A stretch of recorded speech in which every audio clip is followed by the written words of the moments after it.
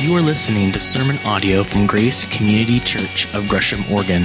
For more information about service times and ways to connect, visit us online at gracecc.net. Today is the last of our messages with the Modern Family series, and I have really enjoyed this series. I personally have learned a lot, and it's been a blessing to me. And as we were setting up this series several months ago, and we're thinking through what are the issues we need to address, this issue that we want to talk about here this morning is not only something that's addressed in God's Word, but unfortunately it is a reality that we have to steer into outside the church and in the church. It's an area where the grace and truth and mercy of Jesus Christ needs to go. And so in light of that, we began thinking, so who do we bring in to speak on this topic? And I want to ask you, how many of you have ever heard a sermon on domestic violence?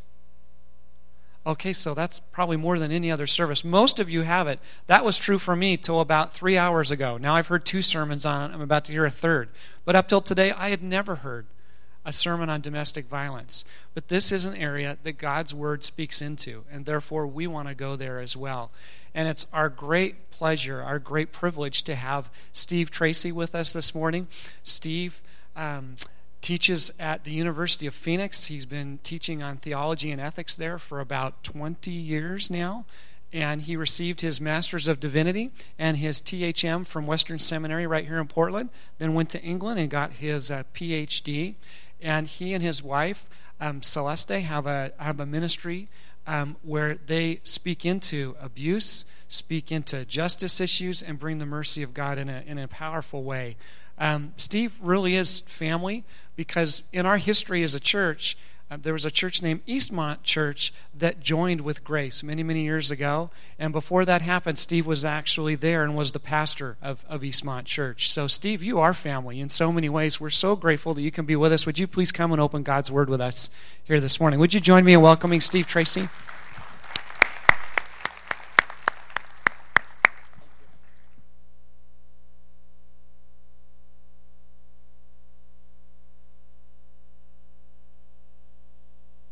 Wonderful to be with you this morning. Well, Jay, not only had you not heard a sermon on abuse, I've never preached one, at least on domestic violence. I've done countless seminars around the world, but I've never preached a sermon in a church on domestic violence. So I am really thankful that the elders at Grace had the vision to do that. It's obviously a hard subject. It's not one any of us would like to think about, but as you said, it's one that God's Word addresses. It's a reality in our world, so we address it, right? Well, let me start with a word of encouragement. In addressing domestic violence here at Grace this morning as part of a series on the family, you're obviously doing something rare. We've already said that. You're also doing something very powerful. In surveys of women, evangelical women who've experienced domestic violence, when they're asked, what 2 things could your church do that would be most helpful for women like you? The number 2 things, lots of women surveyed, the number 2 thing, 1 and 2, that they said they wish their church could do are, 1, address domestic violence from the pulpit and admit that it happens even in Christian families, and 2, say that it's wrong. Wow. You know, sometimes we think, we have to have all these new programs and new funds and blah, blah, blah. Sometimes it's just addressing it. So in doing that this morning, you are already making a difference. And I hope you're encouraged with that. It's, again, encouraging to me to be able to play a little role in this. Okay, let's jump right in. Quite a bit we want to say, and it is really ironic that my first pastorate was Eastmont Baptist. We now live on the west side of town much of the year. I teach at Phoenix Seminary in the fall. From December until mid-August, we're here in the Portland area. Celeste and I create resources on abuse and trauma. And then I spend about 2 months a year in East Africa, particularly the Congo, South Sudan, Rwanda, places that have had horrific kinds of trauma. and address this issue. Our daughter works with street children in Uganda, so we're able to help them. Our son-in-law is Ugandan. My wife and I, and really our whole family, our world revolves around issues of abuse and trauma. And people will often say, well, Steve, that would be so depressing. I mean, that just must be terrible. It's hard at times, but nothing gives me more joy, because I know God's heart is for the oppressed. God's heart is for those who have been wounded. And when our heart aligns with God's heart, there's joy and there's blessing, and we get to see miracles. So I come into a sermon like this with a sense of anticipation that God wants to do some great things, and it is our privilege. And let me just remind you, again, really by way of introduction, we have resources that the secular world can't offer. You know, Portland has various battered women's shelters. I am thankful for that, very thankful for that. Other resources in the community. But what the secular world can't bring is the gospel. And the secular world can't bring a Christian community that can offer hope and nurturing and love. So, as unpleasant as this topic is, Jesus followers of all people have resources from God to address it. So let's do that. Let's jump right in. A couple definitions, just so you know where I'm going. First of all, I want to give you a quick overview of domestic violence, define it, look a little bit biblically. We're not going to look at any one passage because there are lots of passages. We'll survey several. And then I want to take really the second half, the bulk of our time, give you 5 ways as a church you can respond in the most healthy way to domestic violence. So let's define our terms. What exactly are we talking about? Because if we're not clear on exactly what it is, then there's no way we can respond to it in the best way. Domestic violence is the use or threat of physical violence to control a family member or intimate partner. That's relatively straightforward. It's important that we understand domestic violence is really an issue of control and power. That there's a power imbalance, and hence, generally the one who has less power is the one who's taken advantage of. Well, that makes sense. In a fallen world, sadly, because of our sin natures, we're inclined to misuse the power God gives us. Spiritual power, social power, sometimes it's economic power, sometimes it's spiritual power. But we use that in ways that serve ourselves and hurt another person. Notice in Ezekiel 22, it just really makes this clear that any kind of abuse, and here it's physical abuse, is about an abuse, a twisting of power. See how each of the princes of Israel who are in you uses his power to shed blood. They have oppressed the foreigner and mistreated the fatherless and the widow. It's interesting that Ezekiel the prophet gives 3 categories here of people who are abused: bloodshed, oppression, widows, orphans, and aliens. And really throughout human history, those have been pretty constant. Because in Israel, as in much of the world today, those are the people with the least social and economic power. Widows, particularly in the ancient world, women in general didn't have much power. It's a very patriarchal society. So a woman without a husband has no advocate. She has no means of income. She is powerless. Powerful prey on that. And we see it constantly in Africa, in Congo, and Uganda sometimes. Often when a woman is widowed, literally before the body's in the ground, family members are coming and taking everything. There's a tradition in eastern Congo that if a woman inherits land from her husband, if she doesn't build a house on it within an X number of months, they can just take it away from her. Oppression built into the system. So widows, orphans, aliens, those with the least power taken advantage of. Let me mention one other passage that's really relevant here to the definition. Because I've said domestic violence is the misuse of power to physically harm another, attack another, or the threat of attack. It's important for us as men because for most of us, we have greater physical strength. And certainly in conservative religious context, males have a level of spiritual authority and hence spiritual power that's greater than females.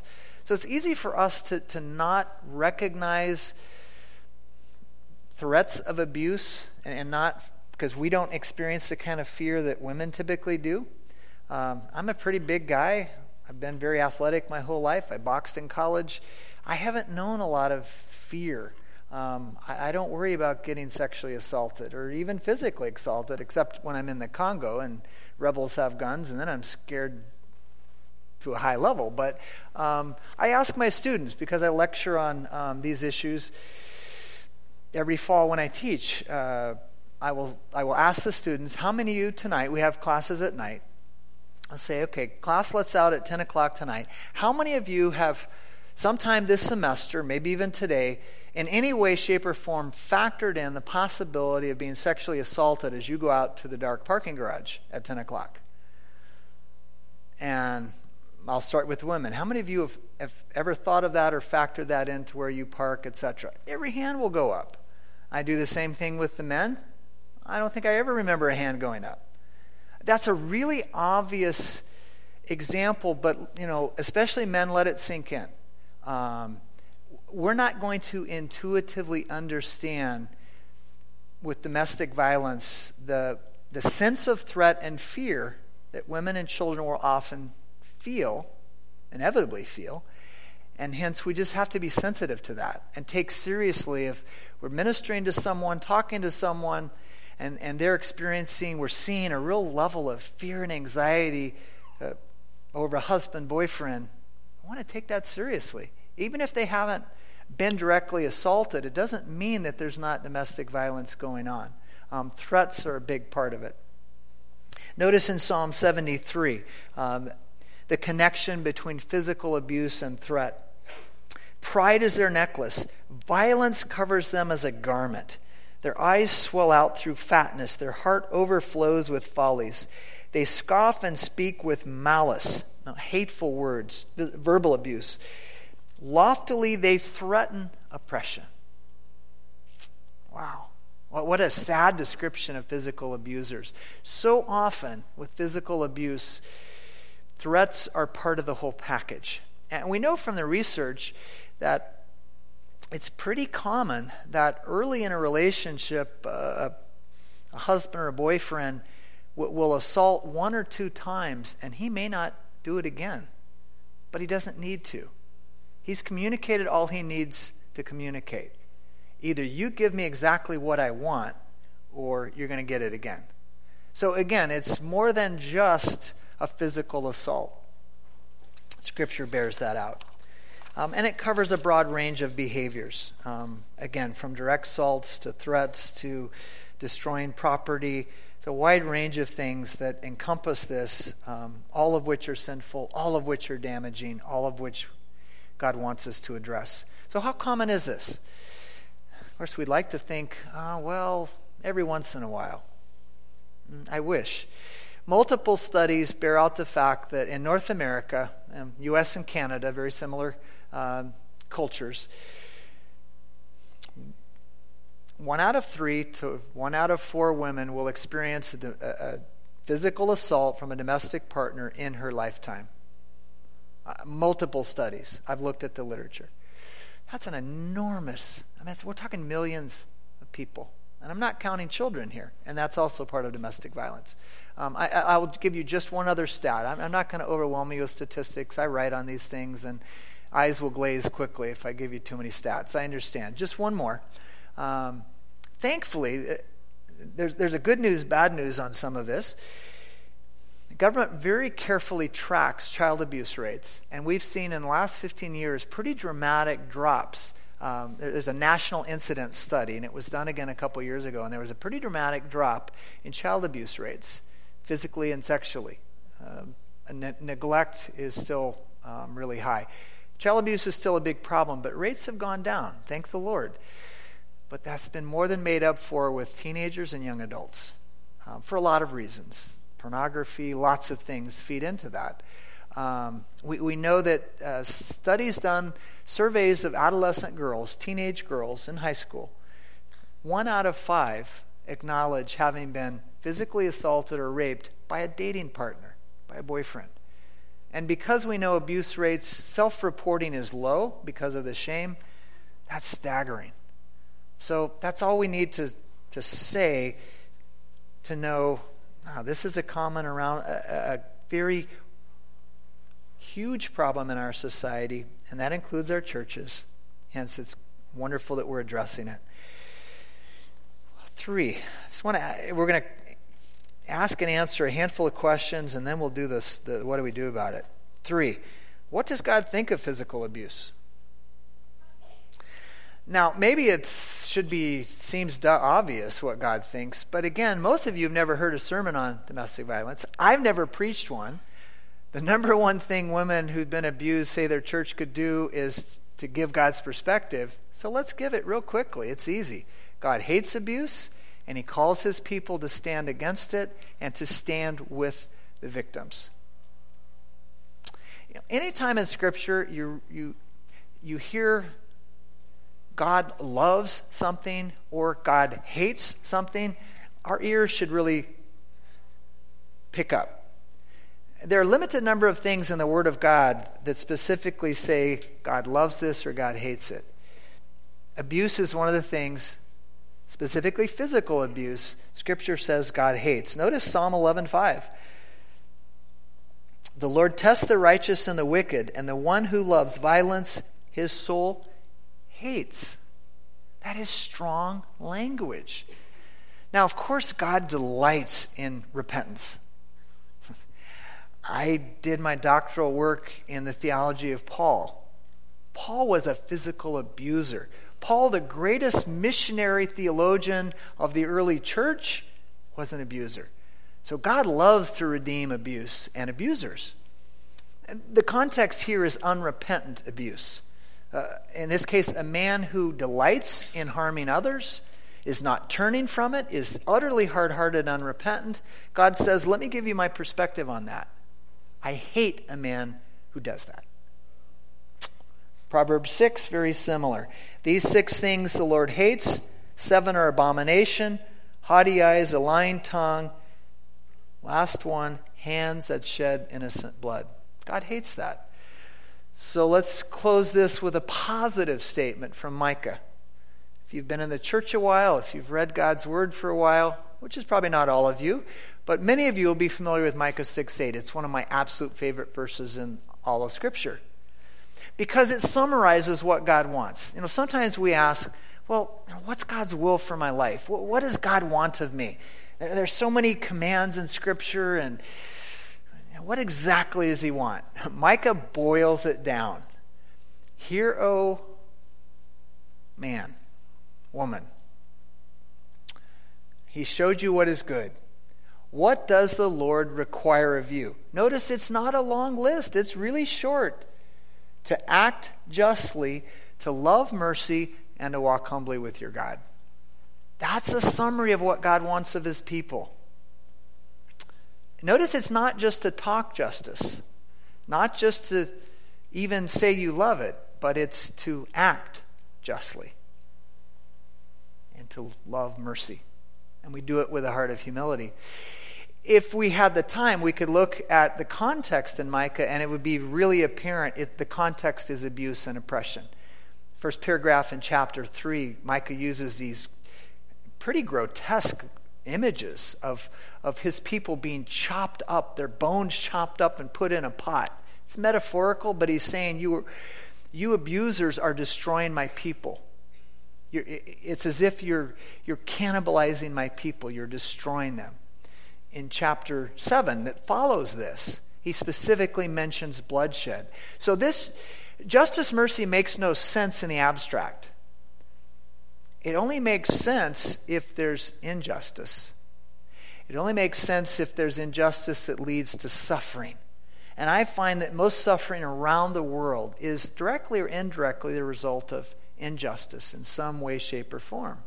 So that's why God calls his people to justice and mercy, to act justly, love mercy for those who've experienced any kind of abuse, oppression. And that certainly includes those who've experienced domestic violence. So that's what God thinks of it. And finally, does Scripture really tell us that this is common? Does Scripture say that this really happens in the body of Christ? Yeah, I can summarize that real quickly. Yes and yes. Just let me give you a couple verses. In some of the things I've published, I give dozens and dozens. Don't even need to do that here. If you've studied the Bible at all, you know that in Genesis chapter 3, we have the first record of human sin, right? Adam and Eve ate the forbidden fruit. That plunged the human race into sin. And their descendants were born with a sin nature.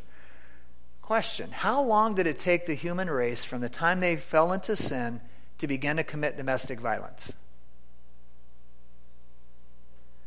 The next chapter. Chapter 4 of Genesis, Cain and Abel.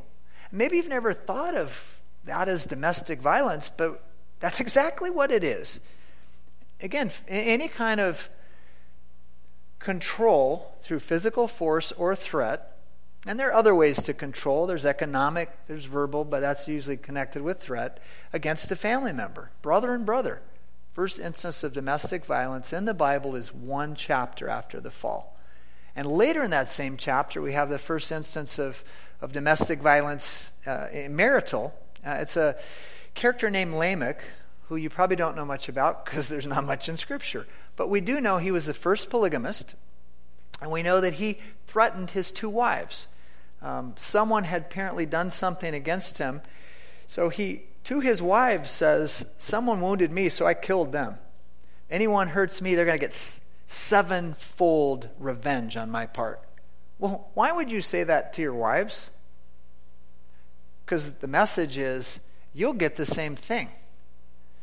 First instance of domestic violence is only one chapter after the fall. But then they learned their lesson, and for the rest of biblical history, they knocked it off. Or did they? 2 chapters later, Genesis 6, is when God comes to Noah and says, I'm going to destroy the human race. Why? Maybe you've never thought of it in these terms, but it's real clear in Genesis 6, it's because of bloodshed. Because of physical abuse. That's why God sent the flood of Noah. Wow. And we're only 6 chapters in. And it continues on. Many of the Psalms, dozens of the Psalms are written in the context of physical abuse and threat. Major and minor prophets come to the New Testament. And we have, sadly, examples of Christians I should say believers, include the Old Testament. We have King Saul, the first king of Israel, tried to kill his own son. And then we have David, King David, who wrote Scripture, who was the man after God's own heart, guilty of, I think it was sexual abuse with Bathsheba, and then he killed several soldiers to cover up his sexual sin. Man, have you ever thought of King David, through whom the Messiah would come, being a physical abuser? But he was. And finally, I would note in 1 Timothy 3, Paul gives a list of qualifications to be a church leader, an elder. One of those is that a person to be an elder must not be violent. Wow. So apparently, Paul's not going to give a list of things that don't happen. That would make no sense. An elder can't be a Martian. An elder can't be green. No, you only list qualifications where there's potential for it to really happen. So Paul is very realistic, and ultimately it's God speaking to us saying, yeah, this can even happen among people identified as potential church leaders. So that raises the question, what do we do about it? I'm going to give you 5 things by way of a healthy biblical church response. What do we do about this huge, sad issue of domestic violence? I've mentioned that God's given us some unique tools. I won't add to that, but keep that squarely in mind. We have the gospel, We have Christian fellowship, and when it's healthy, that makes all the difference in the world. Which leads me to the first thing we can do. Foster authenticity. Foster authenticity.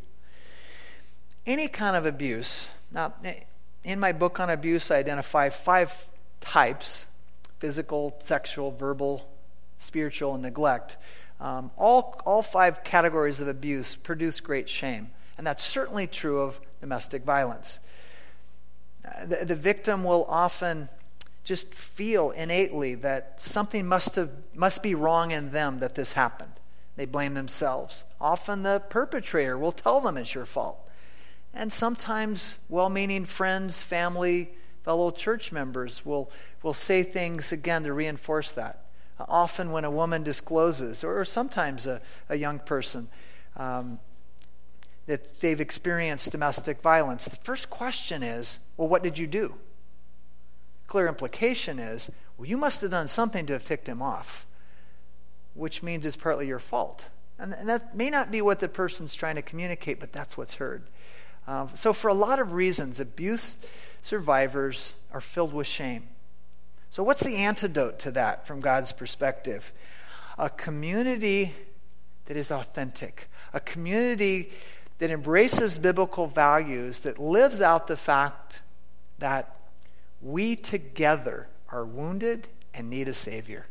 And we're not pretending that we're perfect. If we were, we wouldn't need Jesus. We come to the cross, each of us, because we are in need. Because we're sinners, we sin against others, and we've been sinned against. So an authentic community is honest. It's not pretending. And there are wonderful passages that help us know what that looks like. James 5:16, confess your sins to each other and pray for each other that you may be healed. In a healthy community, we're honest with our struggles, and that's how we get help. That does wonders for people who've either perpetrated or experienced any kind of abuse, including domestic violence, to be in a place where there's that kind of honesty. Romans 12:15, rejoice with those who rejoice and weep with those who weep. Often abuse survivors don't want to share because the few times they've tried, people just clam up. It's like, I don't want to hear that kind of sad story. But God says in the body of Christ we're to be authentic, which means if your heart is broken, I should be willing to carry that with you. If you're rejoicing, I rejoice with you. If you weep, I weep with you. That's authentic community. Finally, I love Galatians 6:2. Bear one another's burdens and so fulfill the law of Christ. We carry the wounds and the weight with each other. World can't offer that, but we can if we're courageous. Let me give you a quick example of how I saw this happen very recently in one of my classes. Contemporary ethics class I teach every fall at Phoenix Seminary. I take 2 weeks on domestic violence. Did again this fall. At the end of the first night, one of the men came up to me, and I could see when he came up, he was very troubled in his countenance. He waited till everyone else left. He said, Steve, I abused my wife for years, and I was an elder in my church. And I physically, verbally, and spiritually abused her. I convinced the other elders that she was the problem. The church removed her from her ministry position and left me on as an elder. And it wasn't until she finally got enough courage to leave me that I began to wake up. Thankfully, God did a deep work in their lives. They are back together, and he seems truly repentant. He said, I think maybe the Lord's leading me to share some of this with the class next week. Wow. Now, if that was part of your history, would you want to share that with a room full of seminary students? He did. He did it very courageously. And he went one step further and added, 2 weeks ago, I verbally abused our adult daughter and I cursed at her, and it hurt her deeply, and I'm still trying to break these patterns, and I really need your prayer. Wow. I've hardly ever heard a man who's been an elder and is now a seminary student talk like that. But what he didn't know is that there was at least one other woman in the class who grew up in a very violent home. I know that because she came up to me and began to tell me a little bit of her story and then just started weeping and shaking uncontrollably and couldn't even finish. All I got from her was that her home was so painful that she can't even bear to think about it, what she experienced. Can you imagine how that ministered to her? To have a guy who'd been an elder, who's a fellow seminary student, and of course seminary students, like all of us, want to look good, who's willing to say, this is who I am and this is what I'm struggling with. I know that ministered to her in such a profound way. That's what authentic community does. It takes courage. Second thing we can do is listen. James 1:19 says that we should be slow to speak, quick to listen, and patient. Some of us, I don't know if Christians are worse about this, but I think because we have God's word, sometimes first thing we want to do is show them in Scripture what they need to do about their problem. And James would say, wait a minute, listen carefully. We're not ready to give any biblical admonishments until we've heard exactly what's going on. And abuse is very complex. There are a lot of things about abuse that don't make sense. I mean, just in a purely logical way. Often I will hear people say when they hear about a woman who's been years in an abusive marriage, well, why doesn't she just leave? That's stupid. She should just leave. Well, okay, that's logical maybe for you and I who aren't in this situation. But unless I listen to her, I won't understand that maybe he's threatened if she ever does leave him that she will kill him. And she knows he's serious. Or maybe she knows if she leaves him, that'll leave the kids. And even if she divorces him, there'll be joint custody and the kids will be at his mercy. There are a lot of reasons. There are a lot of factors. I won't know any of that unless I listen. And I call it courageous listening, which means listening with a view toward letting that person change me. Some of what they share will no doubt break my heart. It changes me. Well, how else do we carry one another's burdens if we don't listen courageously and be willing to enter into hard, dark places with people? We don't have to go looking for it. There's enough of it out there that if we're loving and willing, people will begin to share hard stories. And we courageously listen. 3, educate.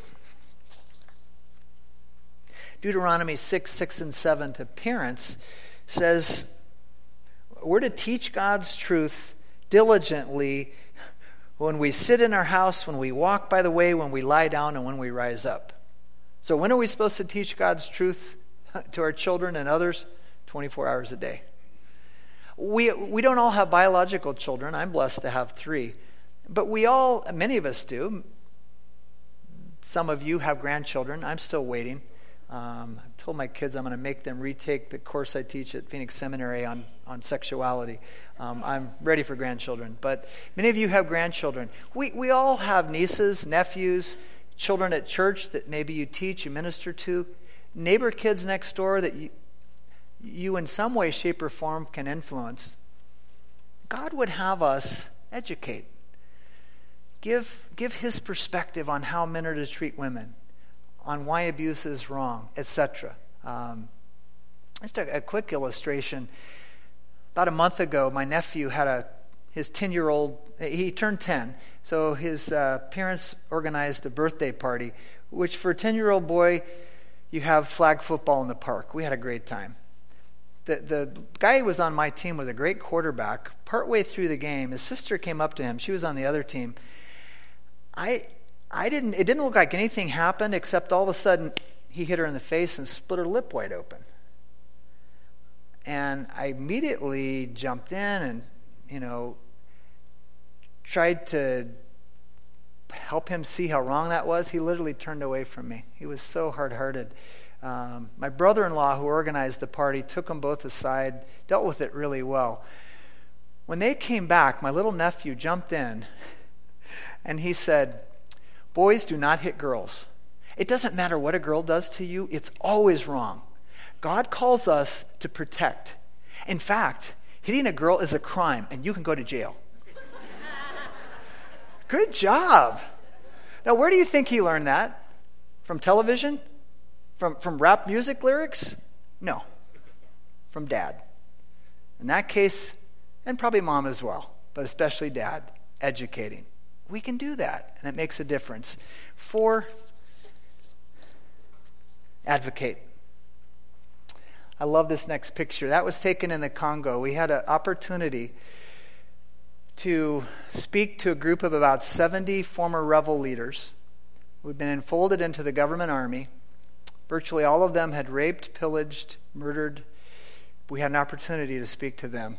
My friend Dan had fought in Iraq. He stood in front of those soldiers and said, I, like you, have been a soldier. Some of my fellow soldiers oppressed women, violated women, and you're doing it too, some of you, and it's wrong and God hates it. Like, these are dangerous people. I was kind of looking for the exit.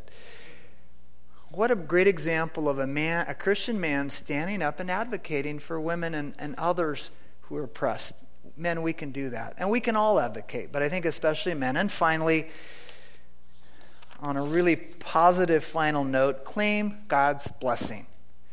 As you and I address domestic violence, however God calls us to address it, whether it's to courageously listen, educate, advocate, it means lots of things. It's individual. But as we do that, when our heart is aligned with God's, God says, I want to bless you. I don't have time to read it, but Isaiah 58 is about justice and mercy for the oppressed.